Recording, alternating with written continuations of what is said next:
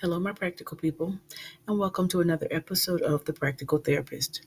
Today, I will continue with my current series titled Series on Dysphagia. During the remainder of this series, I will be discussing the different liquid consistencies. However, for this episode, I will be discussing thin liquids specifically. If you haven't already, I encourage you to go and listen to all the previous episodes where I discuss dysphagia in more detail. Now, let's get into today's episode. I'll start by answering the question and explaining what the different liquid consistencies are and why they are important when it comes to treating dysphagia. So, in total, there are four main consistencies in the spectrum of dysphagia treatment. The first liquid consistency is thin liquids, which we'll discuss in this episode. The second liquid consistency is nectar thick liquids. The third liquid consistency is honey thick liquids. And the fourth liquid consistency is pudding thick liquids. So again, for the purposes of this episode, I'll be discussing thin liquids. And so you may be asking, what are thin liquids? Well, here's a hint. If you look in your fridge and grab a soda, or pour a glass of water, or even squeeze an orange to get orange juice and drink it, you are able to safely swallow and drink thin liquids. Thin liquids are essentially your regular, typical liquids. I've said this in the first episode in this series, but I'll say it again here. The main safety issue when it comes to dysphagia is the increased risk that a patient develops with being able to safely eat solids and drink liquids. Now, the reason that is because when a person is diagnosed with dysphagia, typically the timing of their swallow initiation reflex has been compromised to the point where it is no longer safe for them to swallow thin liquids without possibly choking and getting sick. So you may be asking, well, what is a swallow initiation reflex? Well, it's basically how we swallow. So if you are a person who's never had an issue with swallowing, then as soon as you drink a glass of water, for example, your body's automatically going to begin to initiate a swallow reflex and trigger the swallow reflex in preparation for you to be able to safely swallow that glass or that sip of water from a glass.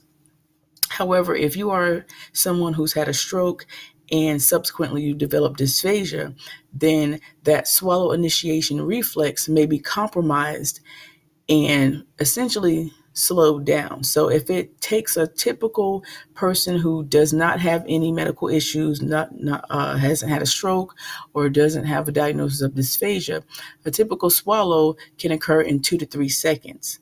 However, depending upon the severity of dysphagia after, let's say, a stroke, for example, just using the stroke example, because that's typically what I've treated patients who've had developed dysphagia after a stroke.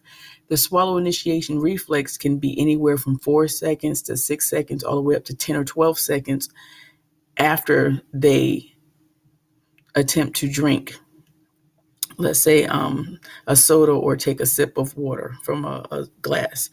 Therefore, what happens is the patient has already began to drink and the body doesn't necessarily register right away that, oh, there's something in the mouth. We need to get ready to prep the body for this swallow so the patient doesn't choke.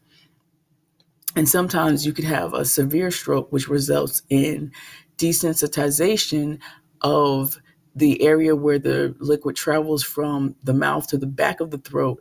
And you can have patients who essentially will choke on their liquids, and that's called silent aspiration, where the body doesn't even have the cough reflex, that protective reflex to cough up whatever has been swallowed that has traveled down towards the lungs as opposed to towards the stomach.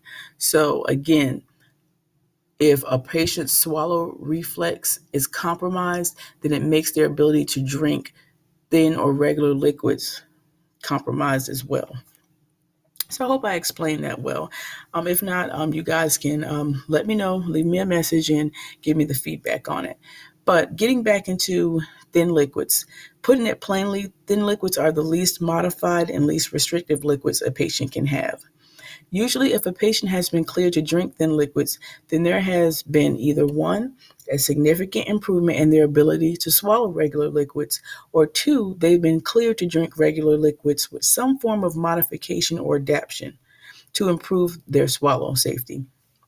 So examples of a modification could include therapeutic strategies. So let's say the patient has gone through feeding therapy with a feeding specialist, which is a speech therapist who specializes in feeding disorders, and they've been given visual directions, visual instructions, or maybe a video recording that explains and demonstrates to the patient how to properly tuck his or her chin when swallowing regular liquids to decrease the risk of coughing on the liquid. So let me just back up a little bit and talk about that strategy. The chin tuck strategy is a strategy that's fairly common. I've actually taught patients when I used to work in nursing homes, and I did home health with adults.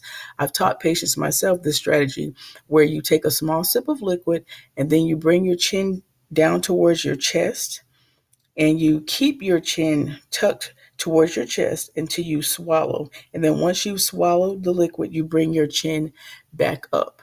Or if you need to take multiple swallows to ensure that you've gotten the liquid down safely, you can take 2 to 3 swallows after the initial swallow and then bring your chin back up. So that is a therapeutic strategy that a patient may be given in order to be able to safely swallow regular liquids. Now, another modification may be the inclusion and use of adaptive drinking equipment, such as a specially designed cup that controls the flow and amount of regular liquid that the patient can drink at a time. I've also recommended these type of cups to patients and their families. I've shown the patients where they can order the adaptive cup from a trusted therapeutic website, so they're not ordering, something that's not going to be safe for the patient.